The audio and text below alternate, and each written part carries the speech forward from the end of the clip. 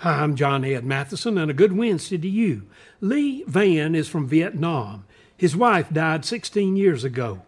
He still mourns her death. Just after she was buried, he slept on her grave for weeks.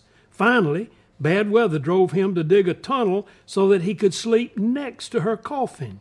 He then dug up her bones and enclosed them in a statue which he cleans and dresses twice daily. He does all of this because he says he believes strongly that she is always with him.